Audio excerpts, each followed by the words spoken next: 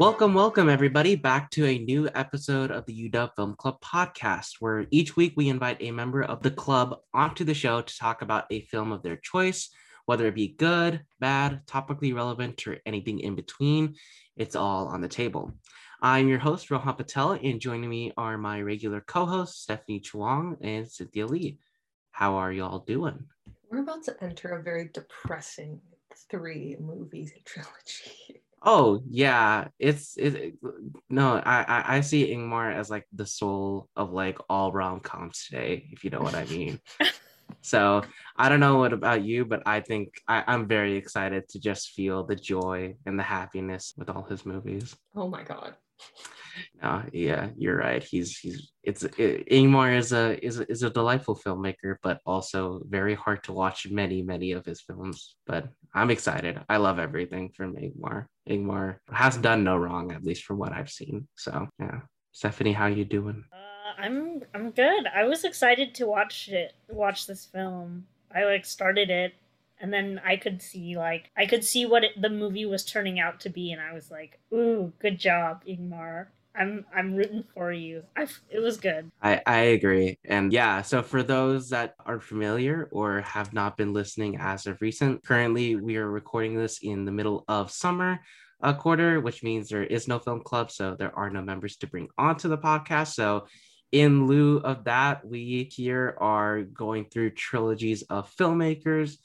We've done Wes Anderson, Hayao Miyazaki, and Emmerich Pressburger and Michael Powell. And we are now kicking off the fourth trilogy, which is of Ingmar Bergman. We tried to choose some interesting ones that people perhaps have not watched. We try to watch ones that we haven't watched, or at least most of us haven't watched. So today we're going to be Why talking. Persona's not on here? Yeah, that is why Persona. No spoilers. Well, I think I already told everybody what we were going to do last podcast, but did we? I think so. It's been a while. Yeah. Yeah. So I will reveal it either way. So today we're going to be covering Ingmar Bergman's 1968 film Shame. Next week on the pod, we will be talking about Autumn Sonata, and then following that, we will be talking about Scenes from a Marriage, a remake of which is coming out very soon. So hopefully we can talk about that. We're going to be watching the miniseries instead of just the shortened movie version. So that should be an interesting Even pod. More depressing. Oh yeah, no, you can't just like shorten what Ingmar puts out there. You got to watch every single minute of the depression out there. So can't do that. But yeah, so like I said, 1968 film Shame, directed by Ingmar Bergman. That is the film we're going to be talking about today. So before we go into any of our thoughts, I thought I'd give just a little quick, plot synopsis in case anybody has not.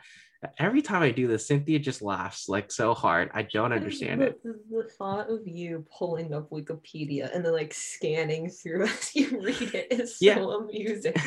Well, okay, I do that as like a backup. Like I read it out, and then like I know what my plan is for doing it, and then I just scan Wikipedia in case I miss anything major. So I have a very thorough system for bringing this out. But okay. Yeah. All right. So basically, the film revolves around this couple, Jean and Eva, who are a married couple that were formerly violinists.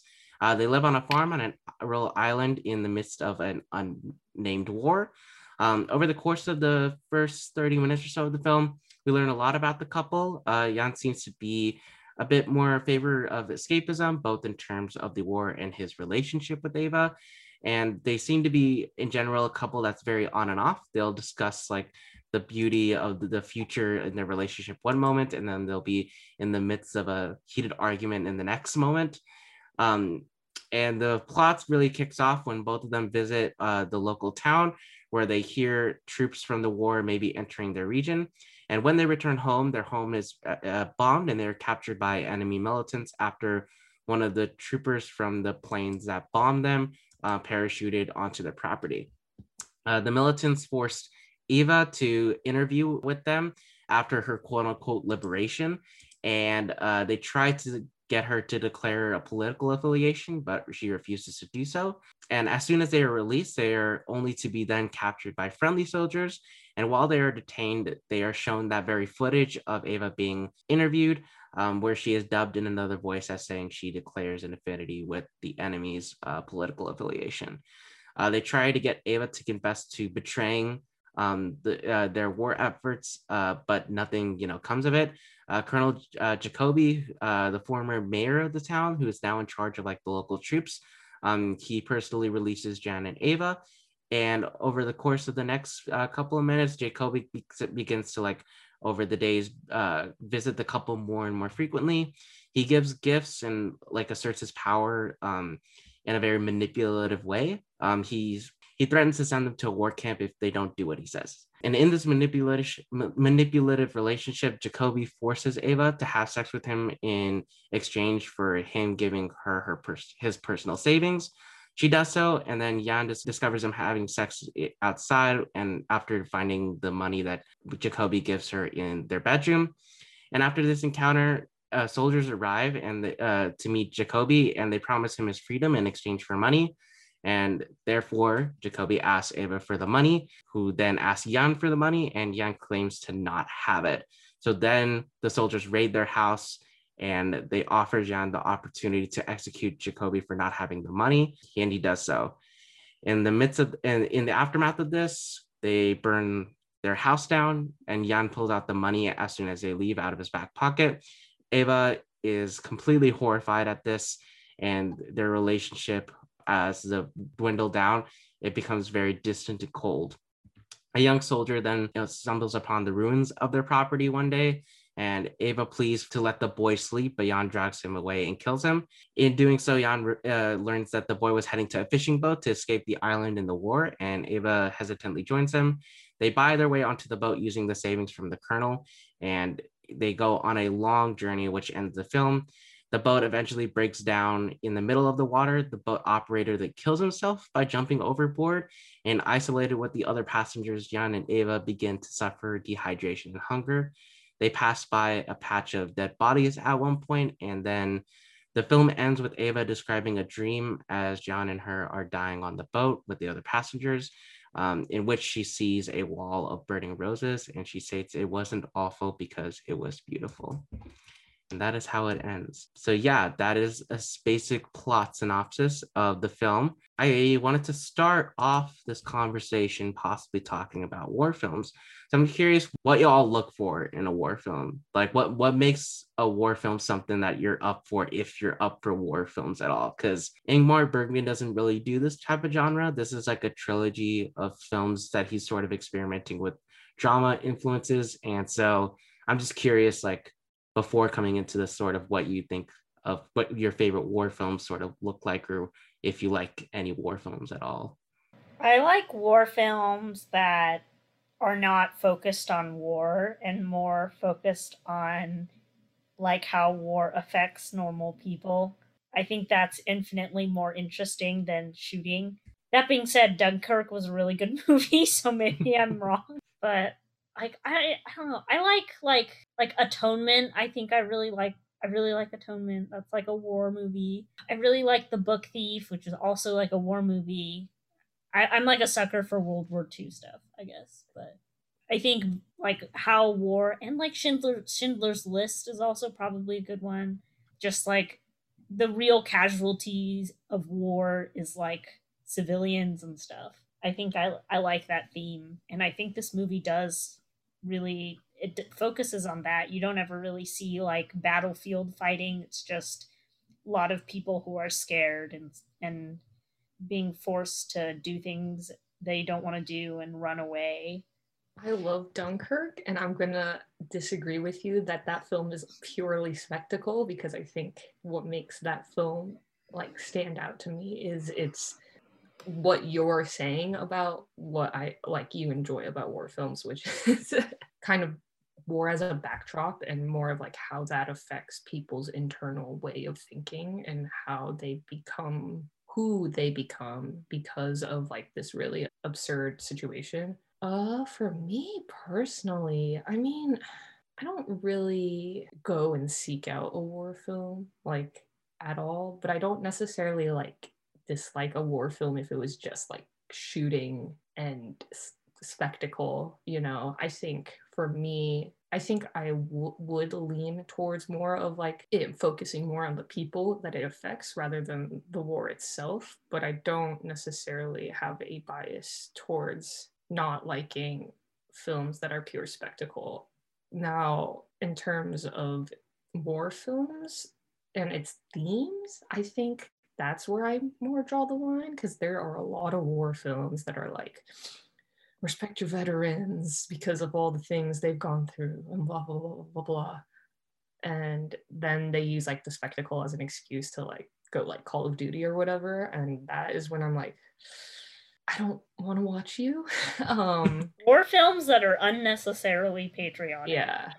Please stop. Please stop. Yeah, I kind of agree with both of you. I think like one of the best films that kind of merges both of the ideas is like 1917 from a couple of years ago. I think we are like the few people that actively. Yeah, I forgot about 1917. I think a lot of people don't like that movie. Why don't a lot of people like it? I don't understand the hate there. I feel like we're unnecessarily in a minority on that. Yeah, agreed. But like the spectacle there, like with the camera and stuff, it matches such the character driven part of the story and like the emotional side. And I think it can work either way. Like Dunkirk, I also agree is amazing, but like in this film, it completely, like I actually think like part of the spectacle here is not really quote unquote well done, but I don't think it necessarily even has to be for what this film's trying to go for. Interesting. Okay, we could probably talk about that later, but like I'm probably also like living in 2000 standards, so that might be biasing me, but I personally like war films that I agree, like this sort of massive thing that's bigger than all of us, sort of manipulating our lives and sort of breaking it down on the micro level. That's what I personally lean towards. So I think that's a good starting point for. Probably we can jump right into some of the themes of the film. And I would say probably the biggest, in my opinion, is like I said, the destruction of the personal relationship. So I'm just wondering, what, because for me, the relation, I think this film sort of picks up really, really fast as it keeps on going. So I'm wondering how you all thought about the opening of the film, sort of the establishing Jan and Ava's relationship and sort of not really focusing on the war per se, but like just on their relationship. I was wondering, did you all find that was effective? Did you think that it was a bit too slow? I'm just wondering what you all think. I thought it was good. I like the degradation of their relationship. I think even if the war wasn't a thing, I think they were like not particularly well matched together, even if there wasn't a war. I like how Ingmar, like, it's sort of, even though the war's been going on for a while when the movie starts, but the war does sort of like encroach on them and their personal lives and space, and you like seeing that degradation was like, it was well thought out and it was well done. I think there's like towards the end of the movie, there's like right after Jan shoots the boy, Ava is like disgusted with him. She's like, I'm not coming with you. And he's like, good, that'll be easier. And then right after that, she says, we should pack some food. And I was like, oh my goodness, you guys are so dysfunctional. Even without the war, you guys are crazy. Like, they like, even in the early part of the movie, she was like trying to solve their marriage by having kids. They were talking about that, and I was like, oh my goodness. But yeah, I do think the war didn't help their relationships. Sometimes in crisis, people come together, and sometimes in crisis, people's true colors are revealed. And so I guess their true colors were not to each other. Yeah, I think the opening is really interesting in sort of establishing that on and off sort of dynamic between them. I personally found it kind of hilarious, just Jan. Like, there's a moment where when they get bombed, like she's like, shoot the chicken. Like there's this whole debate about like whether or not to take the chicken, and it's like, how are we gonna kill it? I'm not gonna wring its neck. And then like she's just like, shoot it. And Jan literally like 2 feet away just misses. And there's just like 5 seconds, like a couple seconds of silence, and you're just like, well, this is sort of pathetic. And I was laughing. So I think that's probably the weirdest laugh I've had at an Ingmar Bergman film ever. But I think just the relationship of like his character being like sort of, I don't know, a bit skittish, a bit running away, and have a strong personality. It just didn't really bode well, in my opinion. I agree with that. And I think the war sort of encroaching upon it just like adds to that sort of, I think Ingmar described it best when in an interview he talked about sort of this war, this movie being about the little war, he calls it, and not sort of being about the actual war, which is unnamed. And there's some other stuff that you could probably go into it about like what the war is actually being talked, what it's talking about and stuff like that. But he says he said that this movie is about the little war in between the relationship and how the actual war affects it. So I totally agree there. I think what I like about the beginning is like it doesn't present them as like the angelic couple that disintegrated because of war, as you guys mentioned already. Like they present them as people who had problems coming into, and then the war kind of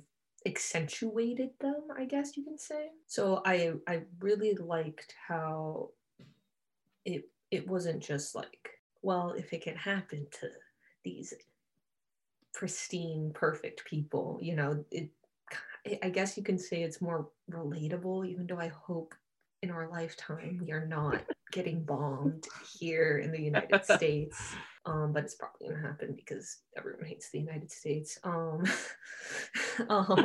Sorry, dark. But true, probably. I'm sorry, I'm so tired.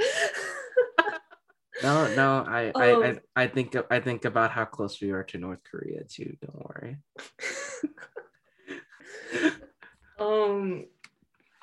No, but like I think it presents kind of like an interesting, I don't know, question. If I mean it is a movie, so it's like you don't necessarily have to think of like a what ifs for a character, but like, do you think they would like despise each other that intensely without a war? I think they kind of did. I think they would. I there's an argument to be made that they're trying to grapple. Like you talked about sort of how they were talking about the possibility of children. And Ava was like, I want to bring children, or I forget who didn't want to, one of them didn't want to bring children into a war, like a world with this type of war and stuff like that. And it sort of seemed like they were they were trying to grasp at a future that maybe didn't exist in their minds, question mark, perhaps.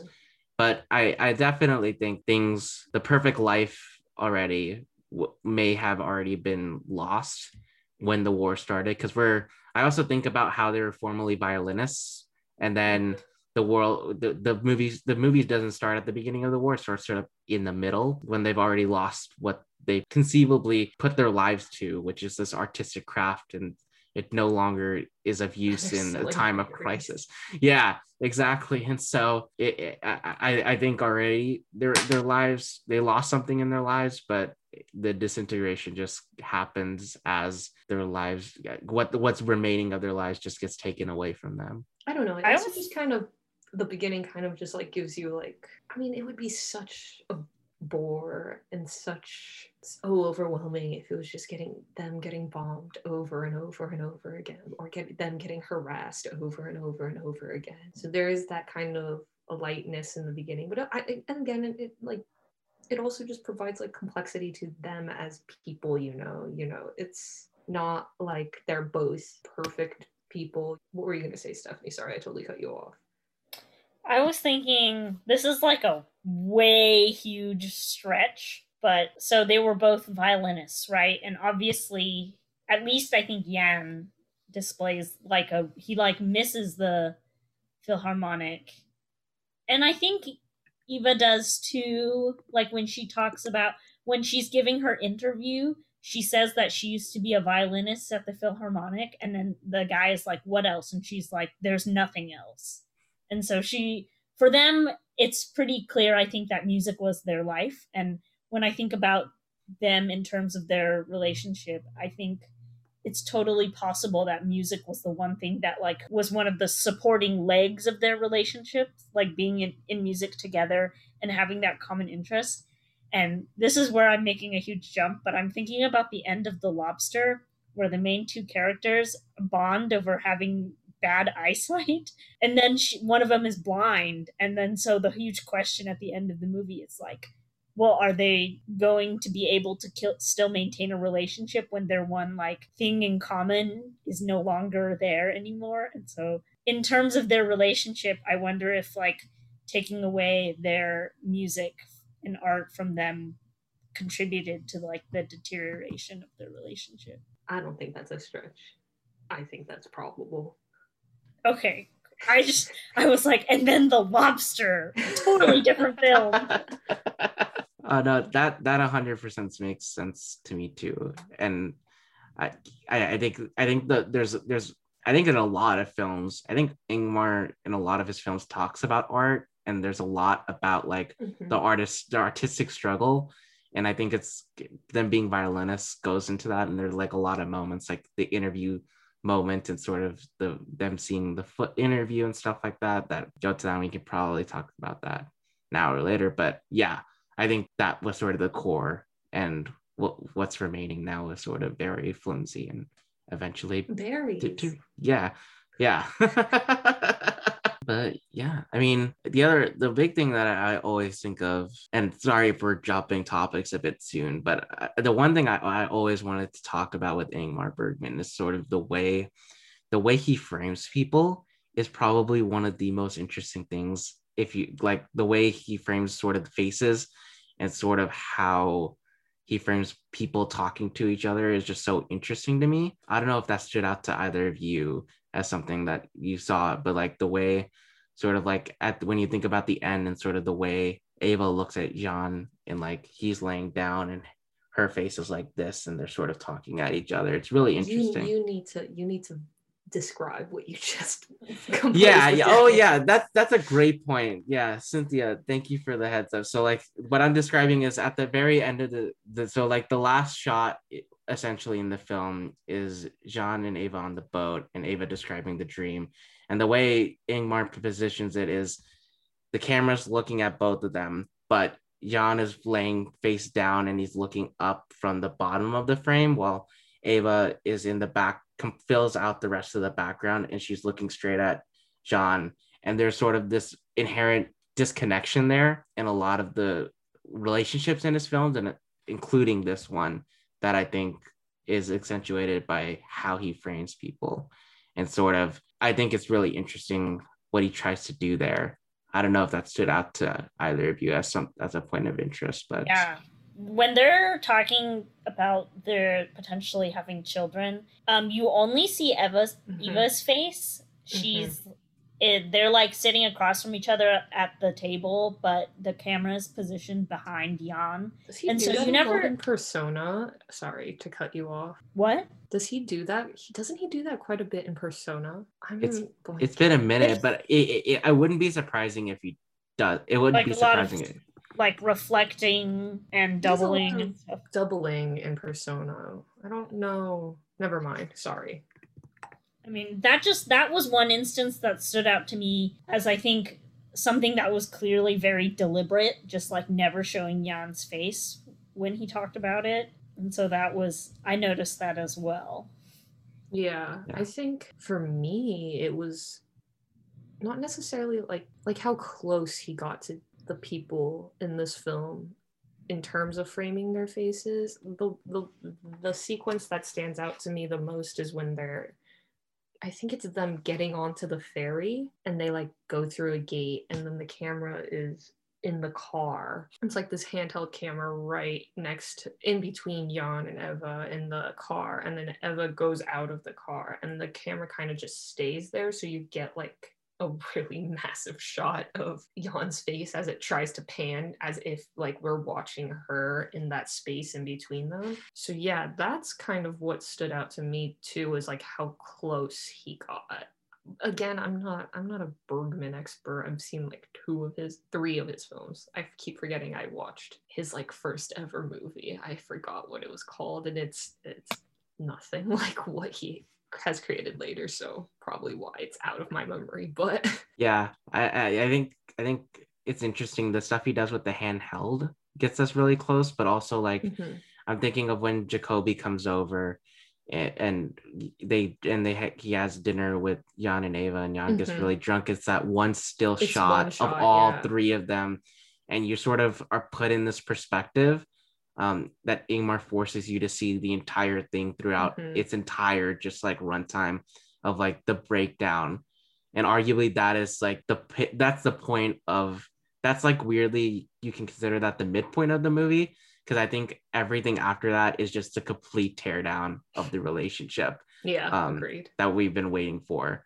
And the fact that he makes that, I think, it's a really interesting choice to do that. And so I always find in the films I've watched of his, that's probably something that I think people should definitely consider when they're watching the film. I mean, we love Sven Nykvist.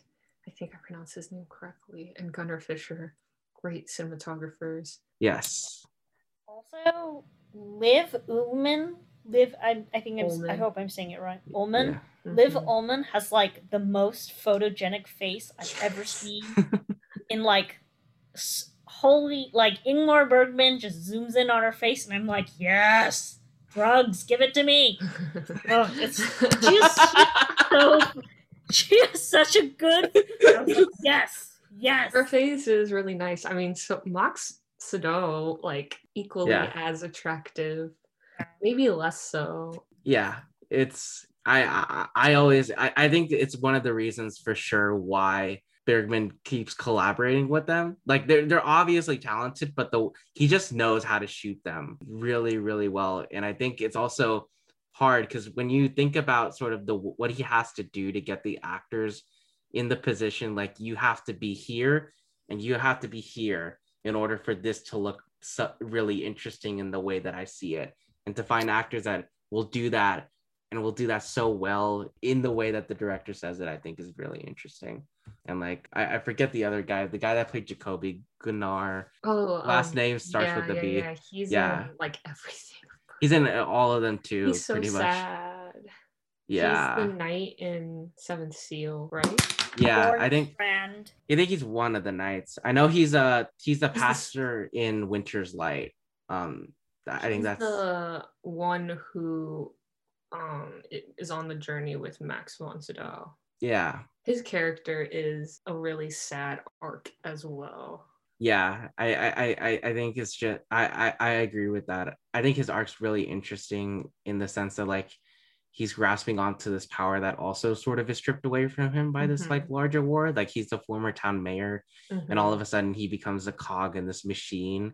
And like the fact that he needs to buy his freedom out of it, it's like at the end you think he's like he has his power, and then as you see him like slowly wither away the more he interacts with John and Yeva, it's and like it's how sad. often they mention that he does, it's kind of like I think it's like a grasp at like maintaining some sort of power dynamic with them because it was already there when he was the mayor, but also kind of this like loneliness in terms of like him having switched in order to become the power that he is, or that he supposedly has. Yeah, and I find it just that the scene where I don't know, he seems just like such a lost soul, like the epitome of a lost soul for me. In any movie. And how he just like sadly like chases her, and it's not like he's like super aggressive either. I mean, don't get me wrong, it's like really bad that he's like essentially like prostituting her. Yes, but just like kind of a way that's like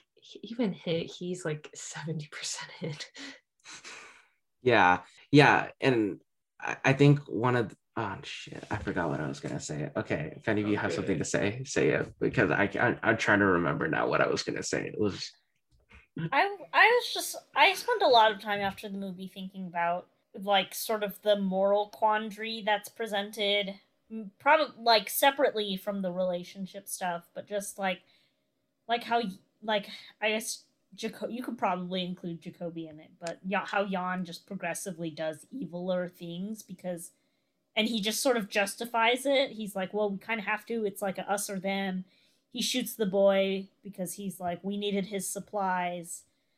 And Eva is pretty like she condemns a lot of his escapism, and I'm just like thinking about that a lot in terms of, because like I have my own friends that I'm like, if you were in this situation you would commit murder. Oh God. Oh, whoa. I just know I it. hope I don't fall into that category. Let me know if I'm on that list. Yeah. No, you're not. No, it was like a separate like self crisis I was having about one of my friends that I've been with a long time. And I'm just like, I don't really think you're like, I don't really think you have like a moral backbone. You know, put enough pressure on you and you'll snap and you'll just do whatever. But whatever, that's unrelated. But I definitely align more with Eva. Like when she's going to save the pilot and her husband's like, Jan is like, no, and she's like, you fucking coward. I was like, yes, you tell him.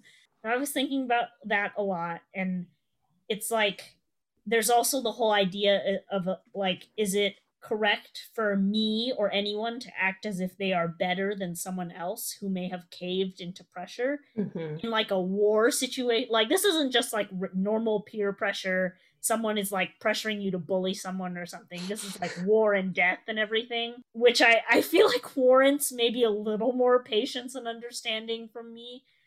But it just got me thinking about like the concept of one's principle, like no matter what, you adhere to a certain code or whatever, and at what level some people might not feel that way and they might just like do whatever it takes to survive. And is it right of me to shame someone else who had done that? Is it right for Eva to like get angry at Jan for choosing not to save the pilot because he's scared because there's bombs dropping around him? And so that's something that I was thinking about a lot. I think I definitely align with Ava, where I'm just like angry at people who like cave into what they believe, or they give up what they believe in because of pressure, even if it's imminent death. But yeah, that and Jacoby and all that.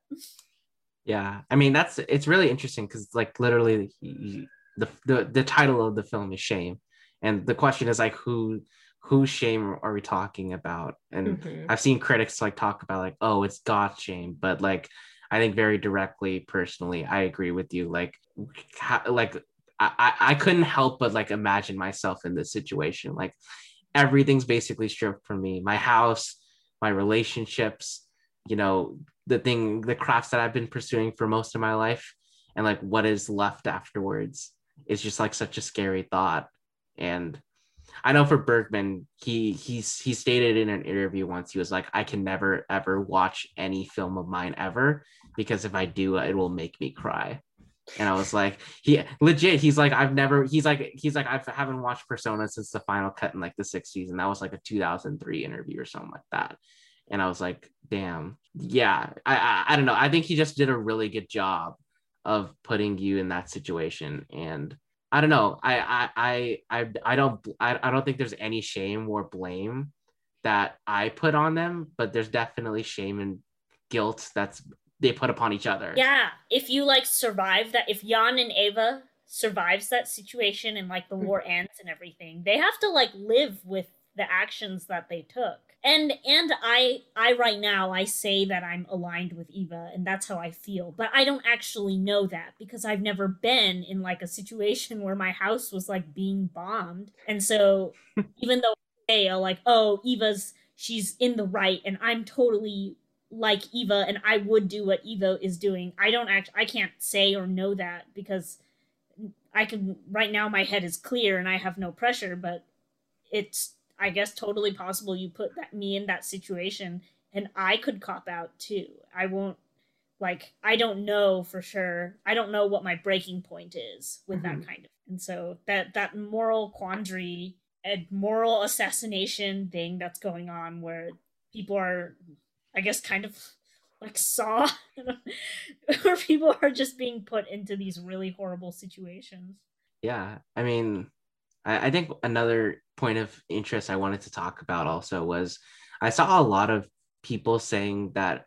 So obviously, in the historical context, this was made in 1968 during the time of Vietnam War. Yeah, and I saw a lot of people saying, like critics saying this is like a commentary, especially with the whole plot of Ava sort of having to declare political affiliations and stuff like that. So I don't know. I had some thoughts about whether or not that's what Ingmar Bergman was going for, but I don't know. Say explicitly it wasn't. Yeah, he said it wasn't, and I dedefinitely agree with that, but I don't know.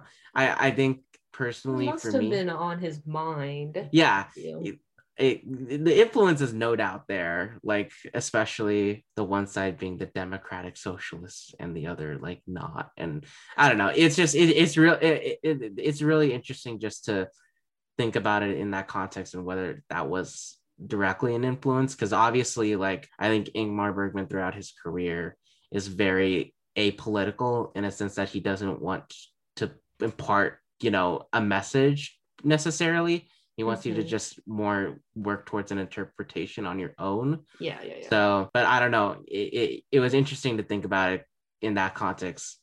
Like generally anything like during the 1970s / early 60s and politically anything, I'm like, oh, Vietnam or Nixon or either or both. Yeah, with Bergman, it's always like a psychological reevaluation, right? Which is like essentially what like Stephanie scrolled out when she was talking about her own existentialism with the film. Like, to quote John Mulaney, I just had a moment where I was like, there's a line in one of his specials where he was like, you have the moral backbone of a chocolate eclair. And I was like, I feel that. That's how I feel about some of the people that I know. I'm like, if a little bit of pressure is put on, like, there's some people I know, I'm like, if someone like attacked me in the street, you would just pretend not to know me because you just wouldn't want to deal with that kind of like I don't know. Okay. I hope I'm not in this blacklist. No, you're not. This is like one of my friends from high school that I was just like I've been like the person in question said a lot of really insensitive things when the like anti-Asian attacks were going on.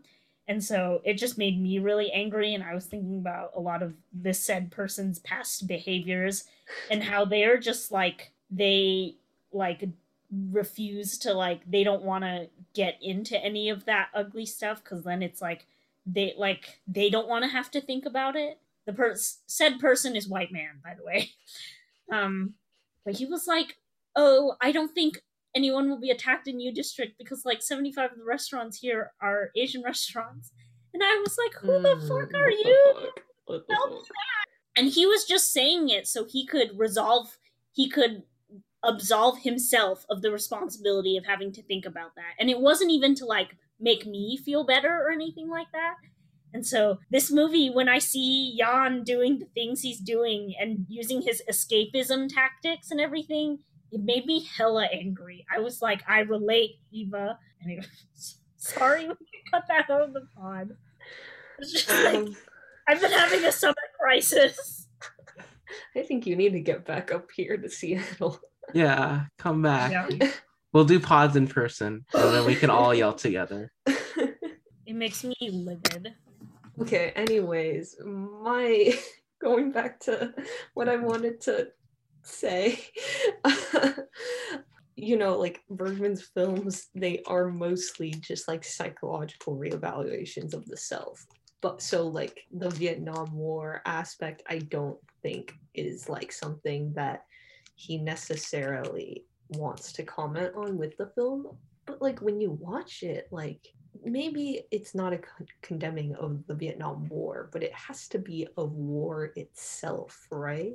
Yeah, I agree. I think it's really interesting because I also Ingmar, he has like an island specifically that like he filmed a lot of his films on and lived on. And then we're gonna get that movie. Love movie. Exactly, Bergman Island. Yeah. But yeah, I think it's interesting because I was like thinking, I'm like, oh, this is like set in Sweden, and then I'm like, wait, is this set in Sweden? Is this set anywhere in general? Like I was trying to remember. They never mentioned it, and I was like, I think that was a purposeful choice to sort of separate it from, to make this a much more human thing rather than a political message or a commentary on what's happening now. It's something that I think I could watch. Like, it's something like, if this was very Vietnam, I still could relate to it, but like knowing that it's more general in the sense of its setting, I think kind of helps it, in my opinion. So that's why I sort of like to believe this isn't necessarily a direct commentary on the Vietnam War or anything, but yeah. They never mention like why they're fighting, and they also never mention who they're fighting against. They only say the enemy. That is also very true. Yeah, I was also, when I was writing my summary, I was like, what do I call them? I'm like, enemy militants. That's all I could come up with. Enemy. The enemy. Yeah. I don't know. And then one of the other things that I wanted to talk about was the ending.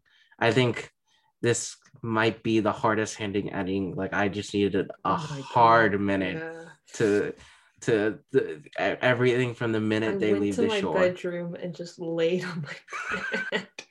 Yeah, like literally, I just took like a cold shower and I was like, damn. Like, I just stood in cold water for like 5 minutes and I was like, I just like need to take a minute, because like, God, I watched this back when I was at my parents' house overnight, and my brother walked in on the last like 10 minutes and he's like, what the did you just watch? And I was like, bro, you don't understand. Like, it's just like, he's like, no, I understand. I saw the last 10 minutes. I'm pretty sure I get the gist of where this movie ended. But anyway, I personally liked it. I think my favorite aspect, weirdly, is my connection was the dream sequence at the end. It's like No Country for Old Men, and sort of this dream sequence Tommy Lee Jones says at the end. I don't know. Mm-hmm. I made a weird connection there. I don't think either of them have anything to do with each other, but both of them just hit me in such a hard thing. They're both telling just these very abstract stories that like absolutely have nothing to do with anything that came before, but like say everything in the 1 minute that they're speaking. And I think that's why it ends for me so well. Well, it's a weird word to say. In specific, not just like the word well is weird to say, but like in this context of the film, because it's a really dark ending. But I don't know, what are your all's thoughts on the ending? I mean, I agree. I didn't even think about the No Country, but I think the sentiment is equal, where it's just like we just saw like the most absurd actions happening like for like the hour 42 minutes before this one sequence, and then you have this just one person just kind of being like, what if, what if I could live in a world, or like even just think of something else and like try to grasp on to kind of a sanity that just isn't afforded to them anymore because of what they have experienced. And yeah, that her just saying that, and I was just like, what the it hurt a lot. It hit really hard, but I think what makes it even like more hard hitting is how we kind of got there, in terms of like they're on this boat and like the gradual degradation of everyone's kind of psychology and physical well-being, and then all the lead up. Maybe it's just like anytime I see like bodies floating in a water in any movie, just like viscerally, is very visceral. 1917. I'm thinking more of Titanic, but yeah, sure. But yeah, like them kind of waking up to being near bodies, and then all of them like trying to push him away and it won't, and then watching the sailor kind of slip into suicide because he knows that they're kind of fucked. Like all of that encaps, and then leading up to that like last moment of not like the only way for her to feel somewhat hopeful about the situation at hand, but we've been led up to this whole, like all the surroundings around it kind of just prove that it won't be. That kind of juxtaposition is really fraught and just devastating. Yeah. I think for me, what makes it hit all is just how quiet the entire boat ride is. Like it's not like a loud like boom and then there's nothing. It's just slow, quiet. There's no score. The diegetic music is very minimal, and it's so haunting. Like I think that's the one thing I always think of is like I think Bergman does fear so well, and fear a much more existential and metaphysical fear. But like I was just so haunted by that entire sequence, and like just seeing just this boat in like the middle of an ocean and there's like nothing around the for like what, and you can't see anything on the horizon. Yeah, I just and I think the creepiest thing by far was the patch of just like soldiers of like I thought it was like some seaweed or something like that initially. Like for like half a second, I was like, oh dang, they're gonna get the motors caught or something like that. But nah, it was like they people. could have gotten the motors caught, but I mean, yeah, that's true. Thankfully, it died before, so we didn't have to see too much carnage in that respect. But yeah, I was just, I was completely like, I failed to not have my jaw dropped at any Bergman movie so far, and like that whole boat sequence is just like jaw-droppingly horrifying, somewhat strangely beautiful at the end, but like sad and like, oh my gosh, like it hit me so deep in my soul. Stephanie's nodding. Yeah, Stephanie's nodding. Does that mean it also hit you deep in Yeah, the soul as they well? were literally stuck in bodies on the water, and I was just like, how ironic is it for the survivors to be people that probably have committed less than savory sins, to get such as murder, to be caught up in their escape in dead bodies, you know? Yeah, I mean it's interesting, like on a much more figurative sense, it could be seen as like the soldiers tried to escape the war as well, but they didn't have, I don't know, it's like they also died on the water in their efforts to do so. I don't know if that's like plot wise, I don't think that's true, but like maybe in a more figurative sense. But I think you're cool. Is it working? Yeah. Yeah, the ending scene's rough. Like I don't even think I was thinking that hard about it. I was just like, oh no, they're stuck in a whole bunch of bodies. And it's really hard to ignore that when you're watching it, I guess. Yeah. Floating bodies, man. There's something just extremely horrifying about How did they do that? Did they have that advanced of special effects in the 60s, I guess? I don't know. I'm assuming that it was just like a sacks of potatoes or something. I mean, there were faces. Yeah. I was like, were there real people just like, holding their breath? Yeah. Also that. Commitment. That's extra commitment right there. Today's standards is just like you CGI that stuff, but nah. Bergman's like, you're gonna hold your breath for a solid 30 seconds, and please don't die so we don't get sued. And action. For art, exactly. The artistic struggle that we mentioned before. Yeah. Shit. Some directors do 1,000 takes of the same shot. Some directors have you hold your breath underwater multiple times and hope you don't die. Yeah. Pick your poison. Yeah, pick your poison, Jesus Christ. Yeah. On that sunny note, I think it's interesting. I think those are the big points I personally wanted to talk about. I don't know if there's anything else in the films that you all wanted to talk about, perhaps. Anything that stood out to you? Any reason why you would not, or would, I'm assuming would, based off of this conversation, recommend the film to people? Well, if you're not feeling like the best version of yourself, I feel like you shouldn't watch this. Oh yeah, please do not watch this. I wasn't watching it when I was like, I'm super hyped, but I did get into the mindset of like, I'm gonna be focused. So yeah. If you're distracted by the overwhelms of life, please do not Efforts make this happening. please do not make this your priority in terms of like, oh, I have nothing better to do for an hour and 40-ish minutes. Let's just turn on Shame by Ingmar Bergman on the Criterion Oh channel. God.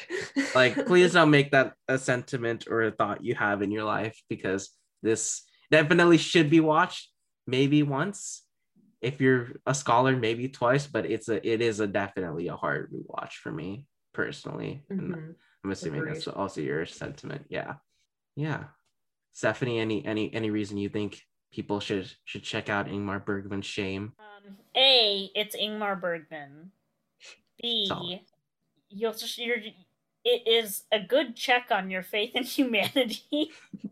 As Stephanie is realizing for herself. I know. I just had a very like watching it at this moment in time in line with my own personal crisis was like very visceral. The two experiences capitalized on each other. And so I had a lot of strong emotions. It's Ingmar Bergman.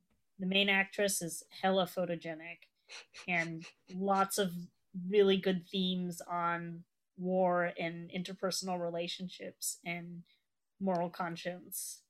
I like the pitch, and I 100% agree with that too. I would recommend this to anybody that is looking for Ingmar, especially since I saw this on Wikipedia, but this is apparently the last film Bergman wanted, that was a Bergman theatrical release that was in black and white and the Academy ratio. So from here on out, it's color and or black and white on television and stuff like that. So yeah, I think we all recommend it. You can all, as we stated before, you can go ahead, watch this on the Criterion channel, and I think that wraps up our conversation on this. So thanks for listening. Before we head out, if you're interested in learning more about UW Film Club, you can follow us at Film Club UW on Twitter and Instagram. And if you're interested in podcast episodes like these or anything before, our whole entire podcast is available on Apple Podcasts, Spotify, SoundCloud, and Google Play. Next week, we will be talking about Autumn Sonata, which Depression 2.0. Yeah, another sunny walk in the park for the film club people here on this podcast. So get ready for the sunshine. At least we're watching this when the sun's out. It'd be like way harder if this was like the sunset at 4:00 and I'm just like, well, time to fire up some Ingmar Bergman, I guess. Oh my God. Yeah. And so I'm pretty sure you can also watch that on the Criterion channel, probably on HBO Max, though I'm not 100% sure, but I own it and I've never watched it. Dang. Yeah. Okay. Was that why you suggested watching Autumn Sonata? Yeah. Okay. So we're watching this because Cynthia has it and has not watched it. So everybody follow up on that. Because it has the other Bergman. Ingrid. Is that Ingrid Bergman? Does it have Ingrid Bergman? Mm-hmm. What? I never thought there was one that has the two Bergmans. No way. I'm searching. Yes way. It also has Holman. This is mind-blowing. I never thought I for the longest time I always confused Ingrid and Ingmar Bergman as like the same person. Before I knew too much about film, I was like, oh, they're the same person. And so when I heard like Ingmar Bergman directed like The Seventh Seal many years ago, I was like, wait, is that the woman from Casablanca? Mm-hmm. I was so confused for a second. So I'm glad if she directed all those movies. She's in Space Jam: A New Legacy. What? Is she actually? Wait, what? Wait, she's still alive? No. Archive footage. Never mind. Yeah. I remember now why. Yeah. If you, I'll just say this right now: Space Jam made me super depressed. Did LeBron go into Persona? Yeah. No, not that. Oh, Casablanca. I see. Imagine if you went into Persona. I feel we should have, like, I will say this, working at AMC right now, nobody is coming into Space Jam theaters right now, and it's making my job as an usher a lot easier. But if they made it Persona a part of like one of the movies that Space Jam enters into, I would own that on Blu-ray right now. Do you think LeBron knows what Persona is? This is me as a Lakers fan who's like, I love LeBron. I don't think so. I think AD definitely knows though. AD definitely knows that about Persona for sure. Schroeder can now own Persona because of that new 120 max. Oh, he better not be getting that shit. That's so disgusting. Me seeing that. Has it happened yet? I thought the Lakers president news. announced. I thought he announced it. He was like, "This is our commitment." I don't know. Yeah, but Chicago's offering him more. Oh, interesting. And yeah, thank you, Stephanie. Thank you, Cynthia, for spending about an hour with me discussing this great film. And we'll catch you all next week. Bye.